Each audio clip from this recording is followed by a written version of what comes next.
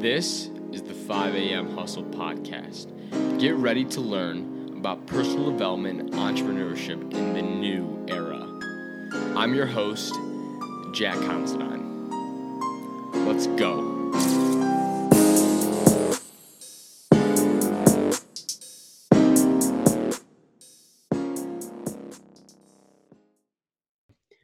Welcome back to the 5 a.m. Hustle Podcast. I'm here with Sean Considine. Now, Sean is a football player who made it to the NFL. He was a walk-on the University of Iowa and then eventually won a Super Bowl with the Ravens. So, Sean, I'll let you give a little bit of context on kind of how you got there and a little bit of your story. Go ahead. Well, I grew up in Amboy, Illinois. We're related. So a lot of our family members are from a small town called Amboy, which isn't too far from Dixon. Moved up to Byron when I was in the fourth grade and finished my high school football career here at Byron, Illinois. We were fortunate and won the 3A state title in 1999 and didn't really get recruited by a whole lot of bigger schools.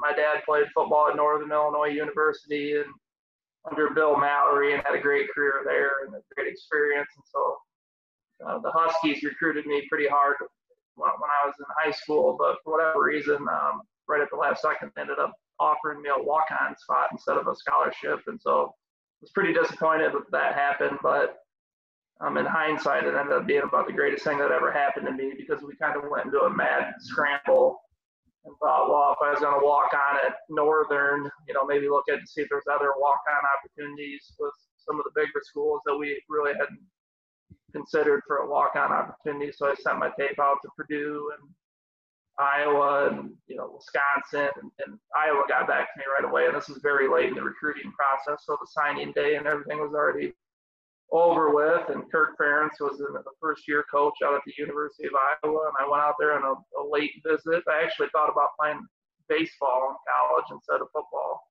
I was just a little bit discouraged with the whole process and thought, well, maybe see if it goes any better with baseball. But of course, that didn't pan out either. But long story short, I ended up walking out at the University of Iowa. I was really probably more excited about the business school at the University of Iowa when I signed up out there. We got the Henry Tippie Business College, and it's world renowned. I was looking forward to getting out there and obviously getting an education. But fortunately, my dad really pushed me and encouraged me to try to walk on and give football a shot. And of course, 5 years later, after winning 2 Big Ten championships, and Kirk Ferentz ended up being one of the greatest coaches I've ever been around. It was almost like pure luck that I ended up out in that program. And they have one of the greatest strength and conditioning coaches in the country. Still, most of that staff is still there today. But Chris Doyle, the strength coach, was just instrumental in developing me and helping me improve in areas I needed to improve with my speed and strength. And Phil Parker was the defensive backs coach back then, and now he's the defense coordinator. So at the University of Iowa, was just one of the greatest teachers of fundamentals and football that I've ever been around. I was fortunate to play for a great high school coach too in Everett Stein. And but all of a sudden I found myself as a fifth-year senior at the University of Iowa, graduated with a marketing degree, but all of a sudden Coach Ferentz pulls me off to the side and says I'm going to have a long NFL football career. I couldn't believe what he was telling me, but of course I got drafted by the Philadelphia Eagles and somehow just kept on doing what I had done my whole life, is just listening and working hard and constantly looking for ways to improve and become a valuable member of the team, and somehow just carved out an 8-year football career. And fortunately for me, I built a great relationship with a gentleman named John Harbaugh, who was my coach for 4 years at Philadelphia. And towards the end of my career, he was the head coach of the Ravens, and he brought me in to kind of help out with the special teams. And when he signed me, he told me we were going to win a Super Bowl that year, and lo and behold, we did. So it's kind of a great way to cap off my football career. Mm-hmm. I was looking at one of the interviews. You said it was a storybook ending. Obviously an amazing ending to your career. So I want to back up a little bit and talk about what you were like as a kid, because obviously where you come from, it was expected that you played tons of sports. You played baseball, you played football. I'm sure you played basketball and many other sports growing up. And so you always had this work ethic coming from that area. So you mentioned baseball. Were you good at all the sports you did, or did you realize that football was kind of the sport you really wanted to go with for a while? Byron's a typical small town where most of our athletes, especially I coach high school football here in Byron now, volunteer. I'm the defense coordinator on the varsity staff and just love being around the game still. But, in these small towns, we really rely on 2 to 3 sport athletes. I mean, we need all the kids and the boys in the school and the girls too, for that matter, to play multiple sports just because we don't have the amount of kids in the school to field competitive teams when we have a lot of kids specializing. So growing up, I did every sport there was. I mean, I actually really enjoyed the opportunity to get really serious into a sport for 3 months and then move on to the next one. It was kind of like, by the end of the season, you're looking forward to the next sport. But I was a good athlete growing up. I don't think I was like great by any means, but I did a lot of kid stuff. I played in the backyard. I kind of grew up in that era before AAU and all this specialized training and a lot of the structure and organization that little kids do nowadays. That we have 5 kids and our kids are all kind of getting, we're throwing them into a lot of stuff. And, I don't know how I feel about that whole thing, to be honest with you, because somehow with just playing in the backyard and riding my bike down to the neighborhood and playing backyard football and stuff like that, I ended up becoming a pretty decent NFL football player, had building on an 8-year career, and I didn't really specialize in anything until, really when I went to the University of Iowa and I was becoming a man and I wanted it for myself and I had this hunger and desire to work hard and put the time in. I think that actually ended up being one of my advantages. I wasn't burnt out. I hadn't grown up playing sports my whole life. I mean, we did a lot of stuff in the backyard. And when I went to Iowa, man, it was just like I didn't realize that you could put that time in the weight room. You can do all this extra stuff and specialize and get better. And so it's kind of interesting to talk about that. But sports has always been a big part of our family. I mean, my dad, he's the biggest Packer fan, football guy I've ever met. I consider my dad one of the greatest leaders I've ever met. Just I'm thankful. He's hard-nosed. He didn't let us get away with much and always pretty demanding on us. The one thing I always knew, my dad had probably very high expectations for myself. And so, I had to live in an environment with high expectations for school and sports and how we worked and that type of stuff. And I think it really paid off down the road when I got around some other people, coaches specifically. And now I work at a bank in Byron. And, people have high expectations for people, and I'm just used to that type of environment. I think it's a positive thing for people. So you say your dad was a big influence in instilling that work ethic and those values in you at a young age? Yeah, no question about it. My mom and dad, they were high school sweethearts from Amboy, Illinois. My dad played football for 4 years at Northern, and I think they had me at a pretty young age. They were freshmen at college at Northern, and my dad finished a football career, got a degree, supported a family. We kind of lived with my grandma for a while, but I've always looked at my dad as a hard worker. He's now the vice president of a successful business. He's done very well for himself. He's just kind of earned everything he ever got. I think it was just a tremendous example for me because, I knew he played football and, he got second state as a senior at Amboy in high school. And then he went on to play in college. And, that was a big deal for a small town football player. And, I grew up knowing that about my dad, but then at the same time, I got to see him transition from a successful Jack, it's the football guy, to a successful business leader. And, that was impressive to me. And, so now I find myself, I took my football career farther than I ever thought I would, but I just never stopped getting better. And now here I am building another career in a totally separate world in business and trying to follow in his footsteps there too. So yeah, he's just been a great role model. And so is my mom. My mom's about tough as nails. She was the disciplinarian and kept us in line at the house. So, we were very fortunate to have the parents we had. Awesome. So moving into how you obviously made the decision to eventually go to Iowa, you said that you were heavily recruited by NIU, and then at the last second they pulled away. What was going through your head when that whole process went down? Did you have doubts? Like, what were you feeling? Yeah, it was kind of crazy. I went to, obviously, my connections to the program through my dad. My dad is his best friends or his college buddies. You know, they all played in the California Bowl and they're in the Hall of Fame at Huskies at Northern Illinois, and went in the California Bowl in 1983. And I'd been around the program my whole life. I went to their football camp my junior year and got defensive MVP, and then I went as a senior and got the overall camp MVP. And went on my official visit in January of my senior year. My host on the visit was PJ Fleck, who I'm sure you know, and had a great career at Northern. And you know, I just thought I was going to be a Husky. To be honest with you, for whatever reason, I didn't feel like I absolutely grew up wanting to go to Northern Illinois University. To be honest with you, as much as I respect my dad, I kind of think I just wanted to maybe try to go to a big school, or something about it just didn't really click. So when they asked me to walk on, it was a pretty easy decision for me to just basically look for other opportunities. At the time, it was kind of like a pride thing.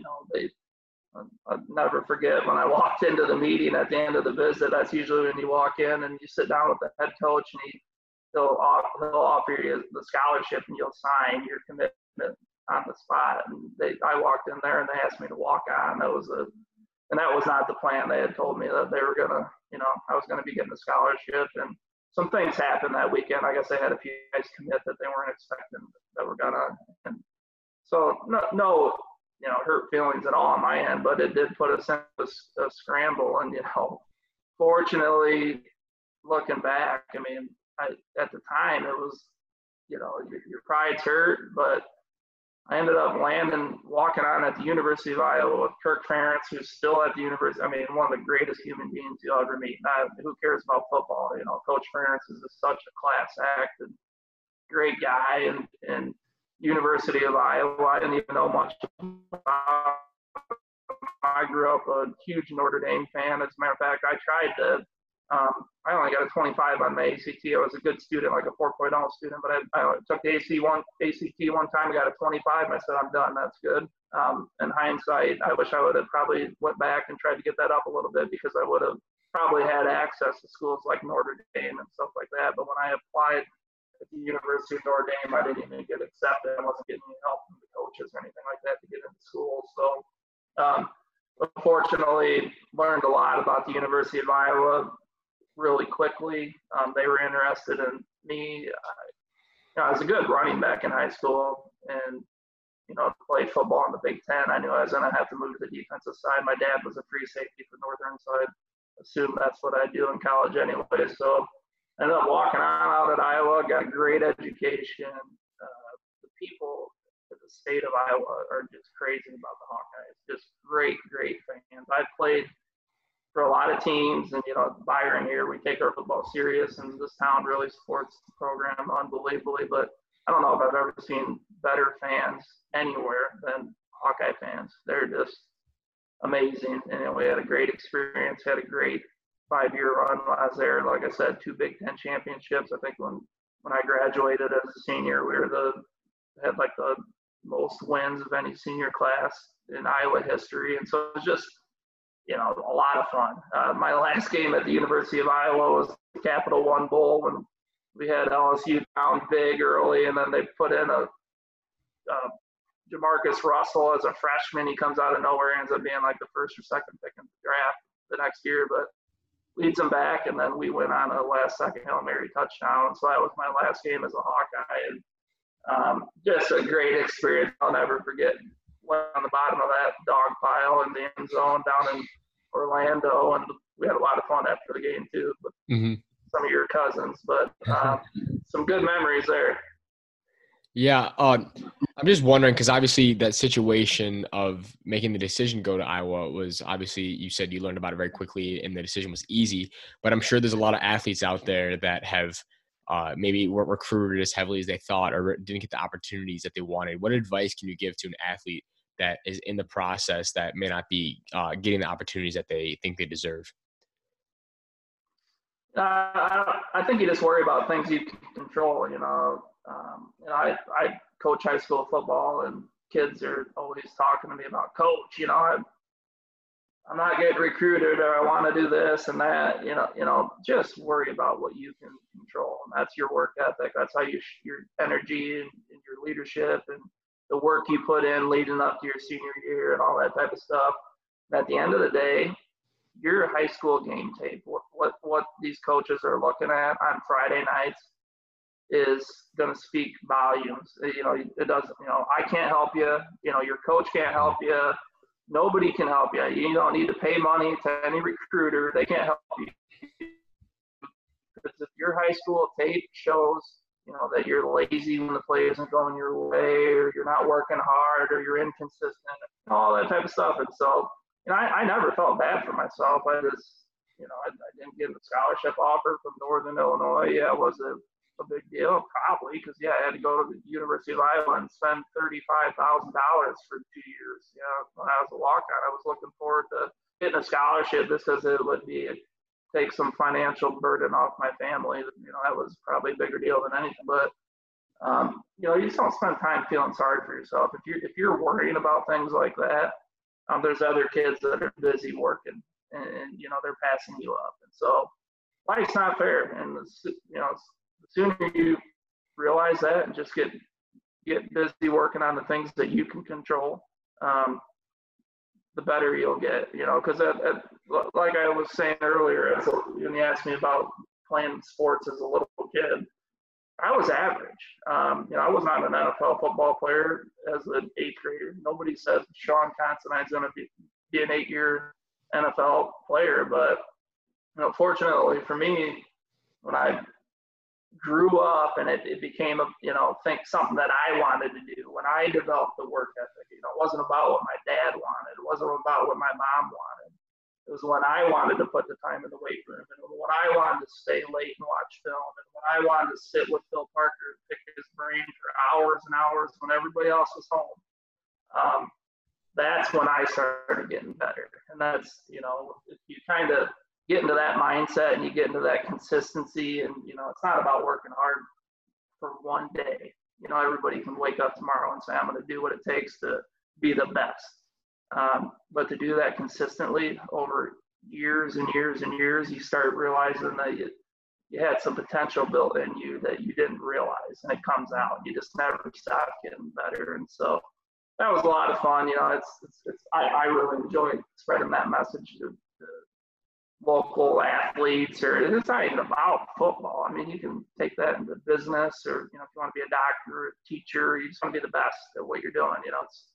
It's a good outlook to have. It's kind of, I think I have a decent message, because there's, I don't know how many millions of 6 foot, 200-pound white guys that look just like me that, it's just kind of, you got to get in the mindset, and you got to look for ways to improve. And then you also have to be, it's not about you, it's about the team. If you're in a team sport like football, and you're not selfish, and you look for little things that other people are overlooking, you do things like special teams, or, all the little things, you'll become a valuable asset to somebody. You might not be the best, but you can be a valuable contributor to a team that's trying to win.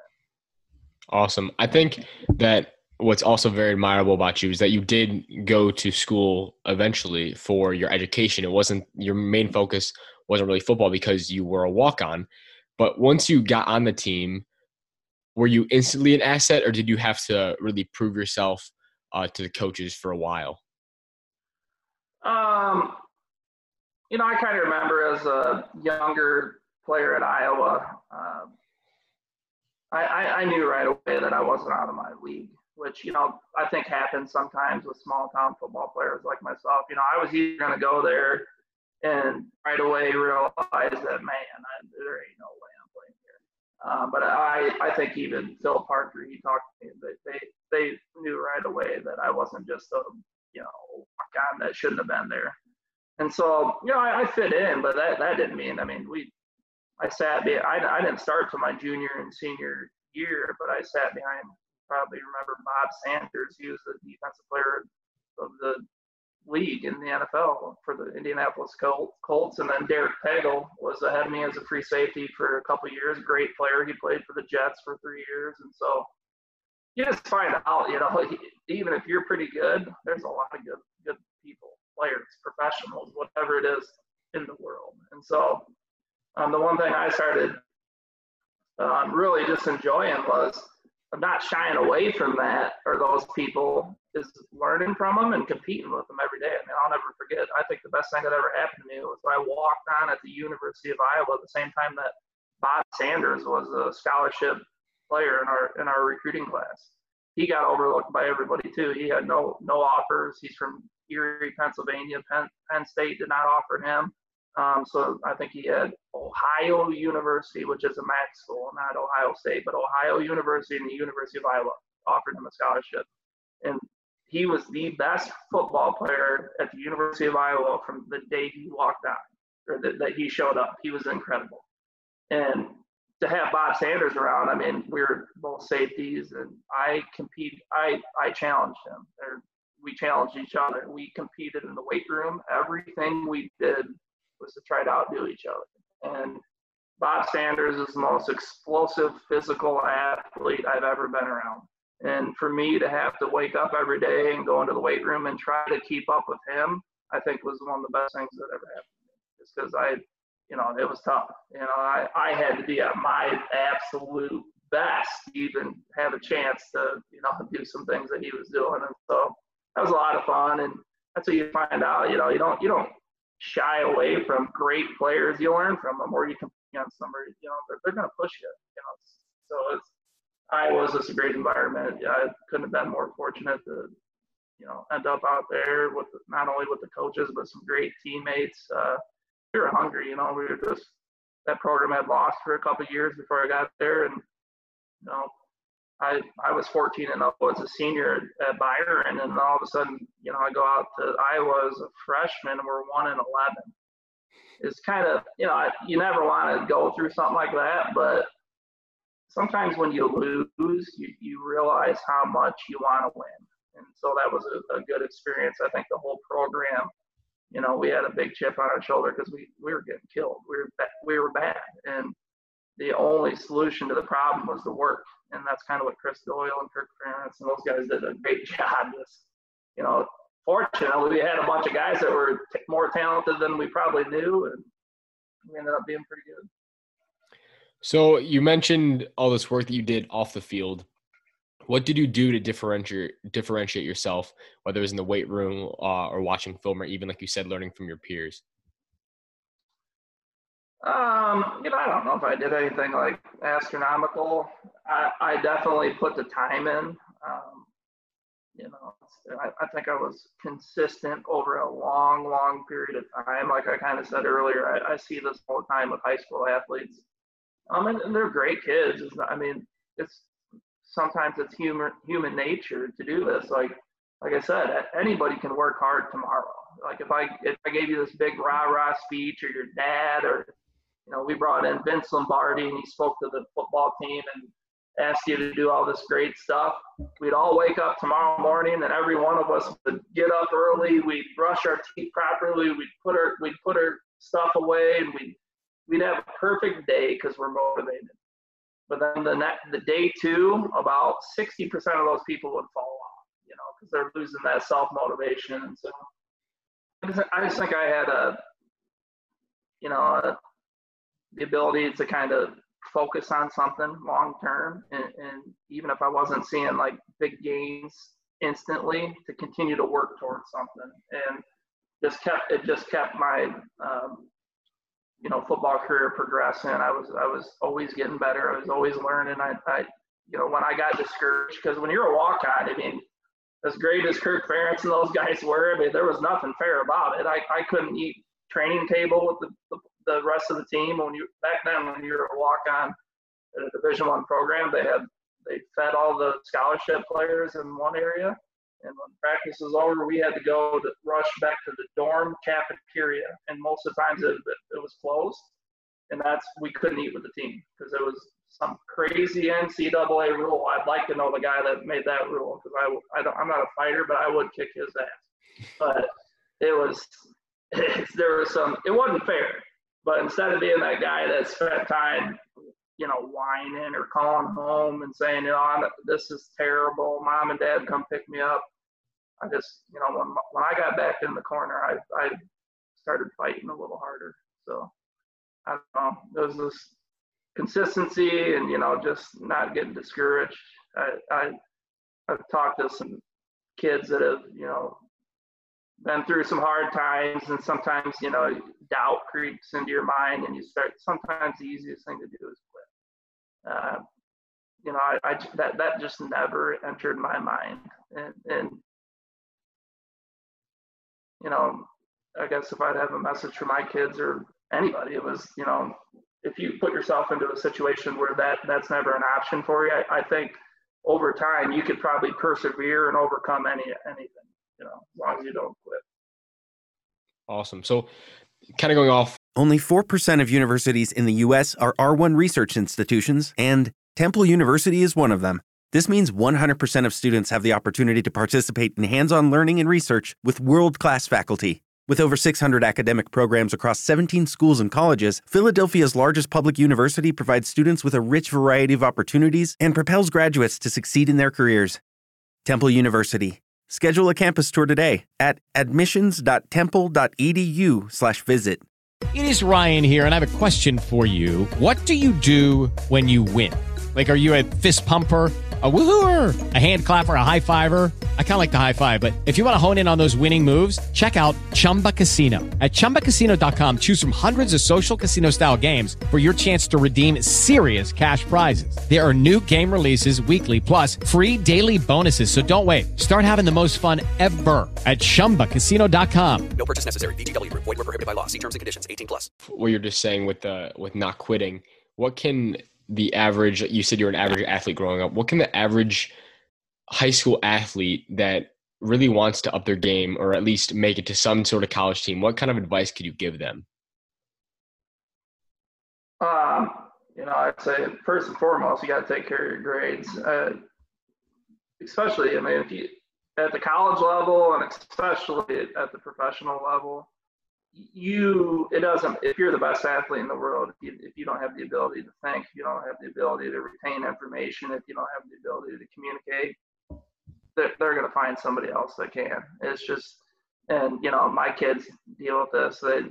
They're not crazy about school. My oldest is naturally intelligent. This comes easy to him, but he can't correlate math and reading and what he's doing as a sixth grader and how that could, be meaningful to baseball, football, and all that type of stuff. And it's, I have to explain to him, when you go to the Philadelphia Eagles as a rookie, and Jim Johnson, who was a Chicago guy, great defense coordinator in the NFL for years and years and years, when he throws a playbook at you that has all these scenarios, you have to be able to communicate, you have to be able to read, you have to be able to process information. You got to know on third down what percent, if they line up in this formation, is 33% pass, all this type of stuff. All of a sudden you start realizing that your ability to think in the, isn't just for calculus and,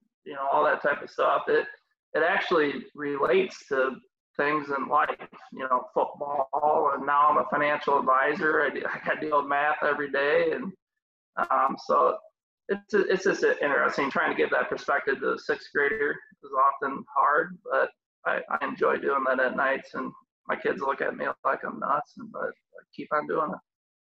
Awesome. So you told me that eventually you were able to get a scholarship and you were able to make your mark at the University of Iowa. When did the discussion of being chosen in the draft initially start? Coach Ferentz does a great job. My junior pro day, I ran a 4.45 electronic 40-yard dash, which put me really on the radar of the NFL. And soon after that, they have like a junior coach would, at that time, if you're a junior and you had aspirations of playing in the NFL, or you were going to have, realistic opportunity to play in the NFL, they would start getting involved with helping you in your family through the process of, hey, you're going to eventually have to find a sports agent. There's going to be a lot of, there's other things you got to consider besides just the football part of it. And so I think my junior year, when we kind of went through that process and had to talk to some agents and stuff like that, we weren't committing to them, but they just kind of do a good job of educating me on the process. And that Coach Ferentz, he's got an NFL background, and I think he told my dad after the football banquet that year that he fully expected me to have a long NFL football career. I think that's where it kind of became reality for us that this might be a possibility. But I'm just I don't want to say I doubt myself, but I just never, I don't worry about that type of stuff. I didn't go into my senior year with like these hot, I got to be a second round draft pick, or that's what I'm doing now. I actually got a great internship with a company called Medtronic. I had went into surgeries, and I was working with Medtronic's spine division, and I was planning on, if things didn't work out with football, I was going to go into the medical device sales. And a lot of my former teammates and buddies were doing really well with it. And, don't get me wrong, I wanted to play in the NFL, but if it didn't happen, it wasn't going to be something that I was going to be devastate me. So, but I just continued to rely on the things that I had always done up to that point in my life that had worked. And that was, get up every day, work your hardest, put your best effort in, be a great leader, find a way to help the team win.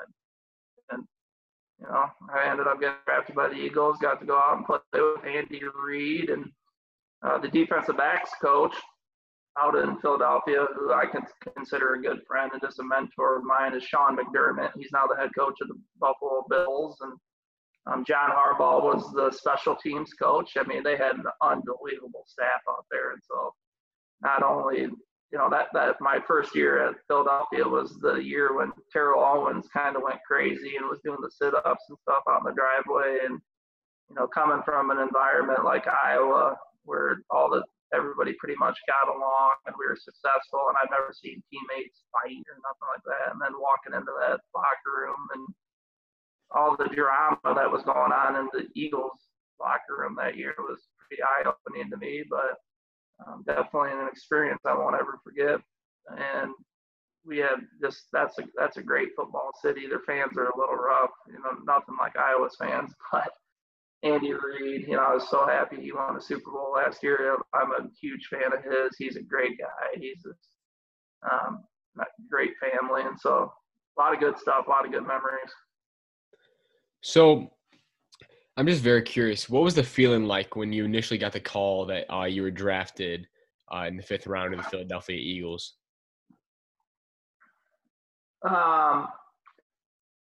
Well, actually, we learned a valuable lesson. I was supposed to get drafted the 3rd or 4th round, and that was back when the draft was over 2 days. They did the first round on day 1, or they did rounds 1 through 3 on day 1, which was a Saturday, and they did 4 through 7 on Sunday. And so, not really knowing, or I guess caring, we just decided to have a big party in Byron, and Chad Greenway and all my teammates from Iowa, some of them were underclassmen, and all my high school buddies. It was just like a big party for the weekend. We had a lot of fun, and so we had a huge party planned up at the Fifth Alarm, was a local bar restaurant in Byron on Saturday night. Just expecting, hopefully get drafted in the 3rd round. Well, it was a bad idea because I didn't get drafted in the 3rd round. All of a sudden, you got this big party, and I was like, "What the heck? We should have waited till Sunday night to do this." So it's kind of like a buzzkill, but not really. I mean, I wasn't that big deal. We still had a lot of fun, but I ended up being the first pick. The Philadelphia Eagles traded up on Sunday morning, and I was actually laying in bed, half tired, when my phone was ringing. My mom brought it down and gave it to me. It was Andy Reid on the phone, and he called me about 10 minutes before the draft started. They had traded up.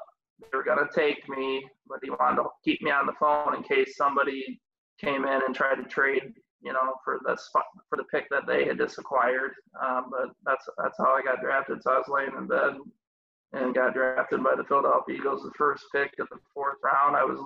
The guy that got picked before me was Maurice Clarett, great running back from Ohio State University when we played there, and he went out to Denver. And he was the last pick of the 3rd round, and I was the first pick of the 4th. So I had to wait overnight to get for one pick. That's funny. So you mentioned that when you got to the Eagles, there was a little bit of a toxic environment in the locker room. How'd you deal with that? Did you just kind of keep your head down and keep to yourself, or did you have to get involved at certain times? Well, as a rookie, I mean, you kind of, when you come into any program, I think you just keep your mouth shut and you're doing a lot of listening and learning. And so, I wasn't as involved, but it was just interesting to see the dynamics of that football team just get ripped apart internally. That was something I was not used to. I had an incredible group of teammates that I grew up with and played high school football with. We were best friends. I think that we were obviously good football players, but our biggest strength by far was the team. I mean, the bond, we knew each other, we got along, we hung out. I mean, even the guys that didn't like each other during the football season respected each other. I mean, it was just, and that a lot of that came from the coaches. Everett Stein at Byron just did a great job with that type of stuff, but that was our biggest strength. And the same situation at Iowa. I mean, we had some guys that might not have got along every now and then, but by the time you made it back to the locker room, you're playing ping pong and shooting pool and getting in the cold tub, and it was just a team. We were all fighting for the same thing. So that was a unique situation at Philadelphia. I just never been around. The professional ranks are definitely, there's a different dynamic when money is involved. There's people making a lot of money, and there's media attention, and it was a great experience, and I loved every second of it. But it's definitely, there's some different dynamics going on there that aren't probably the most healthy, or don't bring out the best in everybody. But it is what it is. I learned how to adapt. My thing was, I was always trying to find that way that I can contribute. I can become a valuable member of the team. And, ultimately, I was always hoped that I could be respected and provide some type of leadership. And, it takes time. And over the course of my 8 years, I was voted team captain, at Iowa and Byron. And then, ultimately, a couple of the teams I had got to the point where I was, captain. And that's a big deal. And so, you can do it. It's just everywhere's different. You always need to be learning. You always need to be listening. Big part of life is to be a great listener. Even if you like to talk like I do, oftentimes you need to just be quiet every now and then, listen and learn. So you mentioned that you went to a few different teams. Was it interesting going to different cultures, and how did you, like you said, how did you adapt to those different teams and different mindsets that each team brought? Yeah, I mean, one of the best, greatest, things that I got out of football was just being around so many different types of people. Being from Byron, Illinois, we got maybe 5,000 people in Byron. I grew up in a very controlled, great environment, great place to raise a family. But going to Iowa and playing in the NFL and meeting people from other parts of the country, different cultures, different skin colors, just a great experience. I couldn't have had more fun, and then the different personalities of the coaches and the different styles and the different schemes. And, I think it just gave me an interesting experience, and then also a perspective. I've seen the most complex systems stink, and I've seen the simplest systems work unbelievably well. And so I just, the one thing you come back and coach in high school football, you hear a lot of parents or whatever, oh, we should be doing this or we should be doing that. And none of that's important. It's all about the kids, the players, the team. I always tell, I don't care if you ran football every play. If the kids believe in it and they get good at it, they'll probably be unstoppable, especially if they're talented. We could try to pass every play and run a spread offense. And if we stink, we stink. It doesn't have anything to do with the scheme. And so it's all about buying in and believing in what you're doing and being a great listener, like I've said a few times. And so, just a great experience. What a, opportunity at head coaches, Andy Reid, Jack Del Rio, John Harbaugh, Ken Wisenhunt, and, Ron Rivera down in Carolina, just all different personalities, all different leadership styles, but great in their own unique ways. It's just kind of fun to, sit back and watch and listen and learn from different people. And then as you get older and you start raising your own families and, maybe doing things in the business world, trying to incorporate some of the things that you learned and saw, through football and other parts of your life. That's probably the one thing that I've gotten the most enjoyment out of, is getting to kind of try to implement some of that stuff that you learn from some of the greatest leaders you've ever been around in different parts of your life. So what are some of those lessons that you learned from obviously those amazing coaches that you've been able to instill in your high school athletes? I think my personality and the scheme I run at Byron's all about simplicity. I mean, you're talking about high school kids. We have 2 hours a day. Most of our kids at Byron play both ways. And so, we might have 45 minutes of defensive practice 3 days a week where you can install and do things. And so if we're trying to do anything complex and the kids are confused, I don't care if we're better than the other team or not, we're going to struggle. And so we try to keep it simple. It's kind of more like the University of Iowa style. We ran one defense at Iowa, and everybody knew what we did, but we just got so good at it, it didn't matter. We were just going to, they were going to have 1 week to prepare for us. We did what we did all the time, and they knew it, but we were just great at it.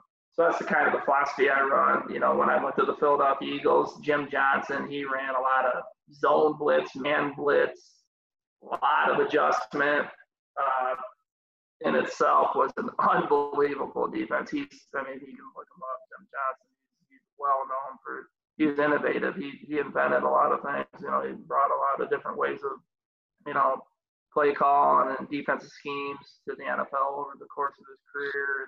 And, different way to do it though, and it was successful. And so I've seen it both ways. It's just I've kind of settled into looking at the high school athlete, the kid that a lot of these kids are worried about who they're taking to prom and who they're if they got gas for their car, or, where they're going to get their next meal and all that type of stuff. Football oftentimes is secondary. So if I'm trying to have them do some crazy defensive schemes where it takes a lot of brain cells, I might be a little disappointed. So we try to keep it simple here at Byron. It's been pretty successful.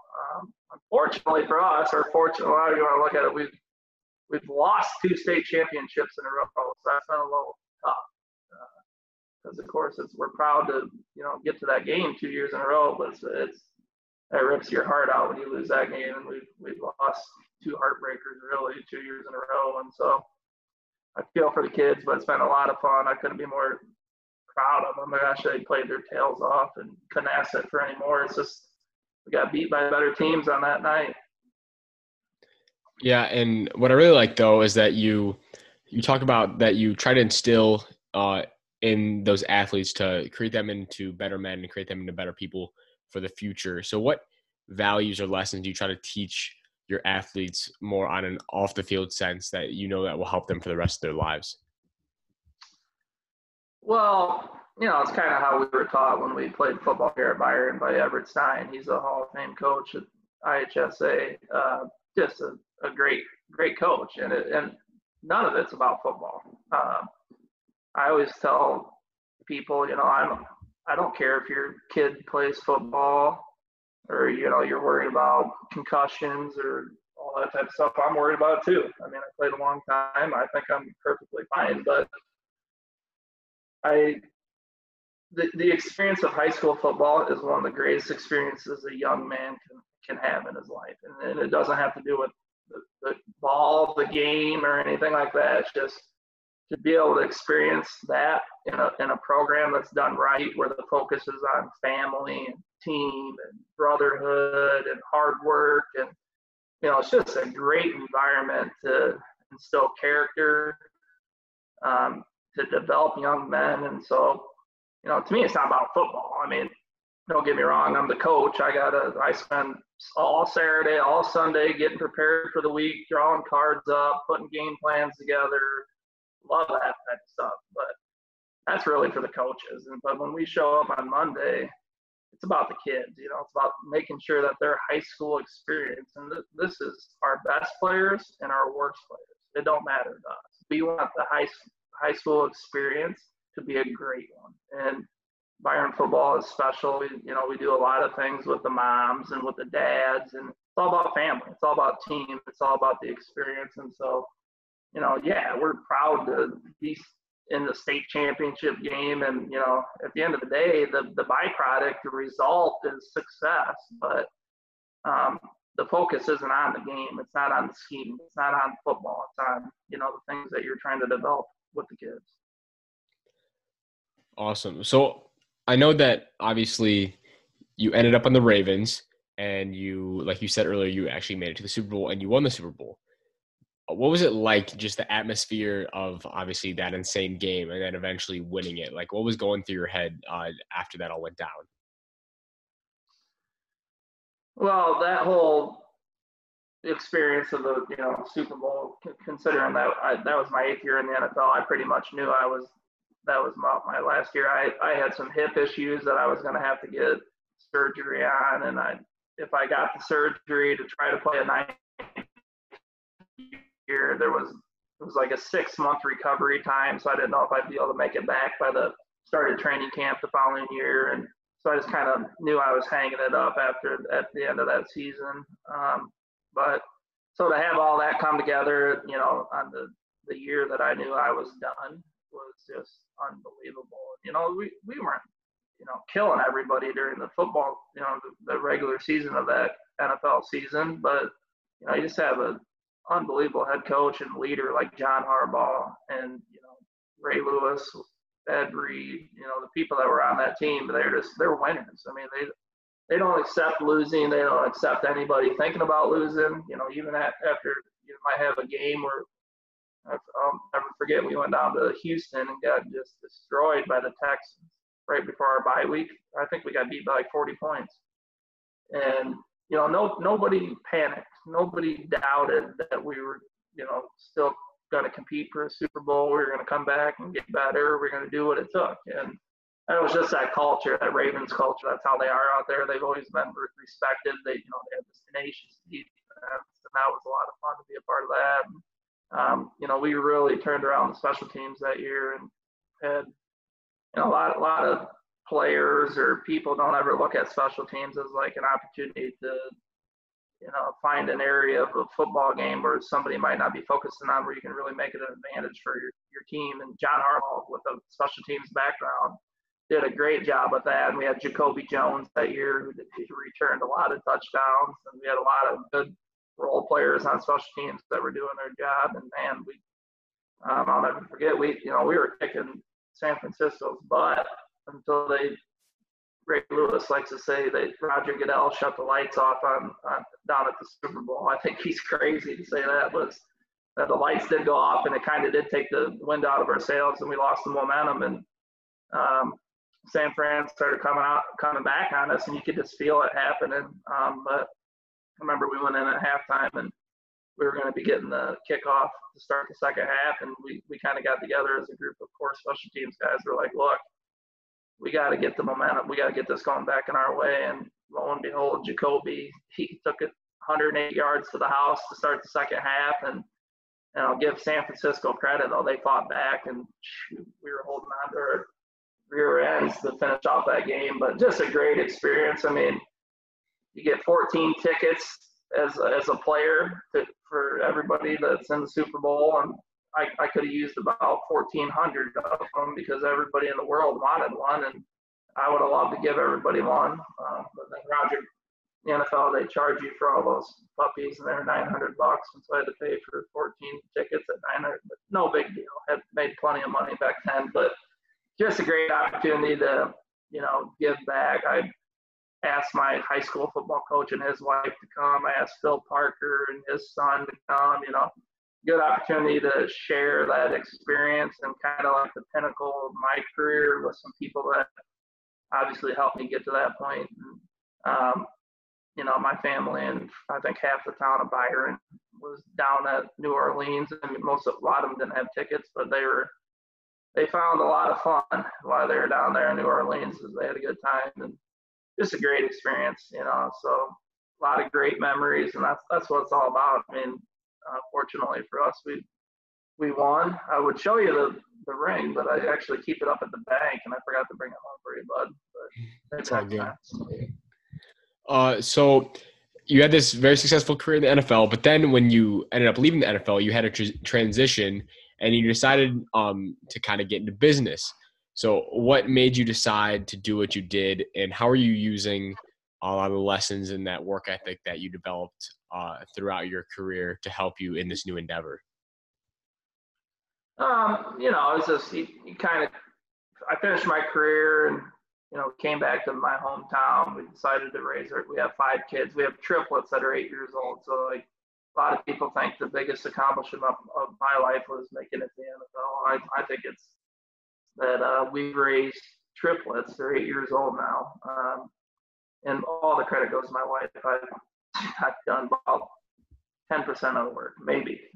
But so we've had our hands full, but we wanted to move back to our hometown, raise our kids in an environment that, we grew up in, that we're used to. Our biggest life achievement will be, raising a successful family, showing our kids what a marriage should be look like, and doing all the things that you should. And football, I think, set me up for that. It's about consistency. It's about discipline. It's about sacrifice and all that type of stuff. And so we just had a great time. Now I'm working for the local bank. The one thing that's important to me is, I grew up, I knew my dad was a football player, and he had a good career and played through college and stuff like that. But the one thing that I think stuck with me about when I respected and watched my dad growing up was I watched him go to work every day, and I knew that he was a successful businessman, and I saw the consistency and the things that he did and to build his business career. And so I'm busy now. My kids are getting older. I think they're getting to the point where they can understand things a little bit better. They're being very observant. They see me, and so it's important that I want my kids to see me getting my butt out of bed and going and building a career. They're all more than likely not going to play in the NFL. They're going to have to go to work someday. And so I'm busy just trying to be a role model like my dad was for me, and get my butt to work and be successful and do that type of stuff, so my kids really can see me do that. Awesome. I mean, obviously it's very admirable that you always put family first, and you're always trying to be the best role model possible. So the last question I have for you, I ask this to every single guest. There's 2 of them. The first one is, are there 2 books or any books that you could list off that have impacted you at all? All my books are right behind me. See them all? Yep. No, I don't have one. I read books, but I'm not. I don't have one that I can point out to you. I've been reading every financial planning book there ever was for the last year and a half. They're all boring, but a lot of good information in them. But no, I'm not book-wise. I'm gonna tell you the face-to-face interaction and this observation of people, and sitting back and listening to the leaders, and then having the ability to gravitate towards people that are doing the right things instead of people that are going to steer you the wrong way is probably, I don't need books, and there's great information in every book that's behind me right now, and I love it. But I've been really fortunate to, I don't know if I have a knack or just pure luck or what, but the people I've been around in my life, they have more useful information and outlooks and perspectives. And I've always found that if I just listen and observe to the right people, that everything I've ever needed was always, even in a little town like Byron. And it was at Iowa when I went there. It was at Philadelphia when I was there. It's just, it was just kind of my job to figure out who's the winners here and who's the losers. There's not, not everybody's, going to steer you the right way. And so those are my books. Awesome. And the final question I have is, what piece of advice would you give yourself if you could go back and talk to yourself when you were in high school? When I was in high school, piece of advice. Well, I don't know. I just say kind of what I did. I mean, don't worry about the future. Don't worry about if you're good enough. Don't worry about all the things that, like I said earlier, that you can't control. Just get busy focusing on your routine, your habits. Make sure your habits are winning habits. That's one thing I like to talk to our high school kids about is, everybody talks about habits, and a lot of times it's like bad habits you're used to as a kid, and your mom and dad tell you, bad habit, you're biting your fingernails, your bad habit, you're doing this. Well, there's nobody that ever said that your habits can't be good habits. And so if you start developing habits, consistency or routine that you start doing on a daily basis, and you're serious with yourself, like the other thing I like to talk to my kids about is when you get up every morning and you're brushing your teeth and you're kind of looking at yourself in the mirror, you have a conversation that, hey, today's going to be the greatest Wednesday of my life. And what am I going to do to make that happen? And then you go about your day and you get after it like that. Like you have a purpose, you have an intention to be great. It's going to put a lot of pressure on you because, you probably did the same thing the day before and you got to figure out a way to improve or do more. Also, you just never know how good you can get. And there's no excuse. I've had teammates that came from nothing. They didn't have a mom and dad like I had. They didn't have education. They didn't. There could have been a million things that they said, I don't have, I can't do this because of that. But instead, they got busy focusing on the things that they could control. They figured out a routine. They surrounded themselves with winners. They were great listeners. Just be one of those people. Don't be one of those guys that's whining about all the things that didn't go right for you or complains about the coach or the teacher. You know what? That's the one thing that I've always found. Like, it really didn't matter for me if the coach was great. I just wanted to know what he was asking. You, coach, I don't care what scheme we're going to run. I don't care what technique you want me to do. Just tell me what you're looking for. And then once I figured that out and I actually did what he expected, I actually became a pretty valuable member of the team, and I actually got pretty good at what he was wanting me to do, and always worked. And so, focus on those types of things and really the things you can control. And I think you're not only going to be successful, most likely, but you're going to have a different outlook and just a different, energy, and you're going to be a positive human being. And I think that's important, especially in this day and age, social media, and it seems like everybody's unhappy. I feel like that's a choice. I choose to be happy or working towards something or excited or positive or optimistic, whatever.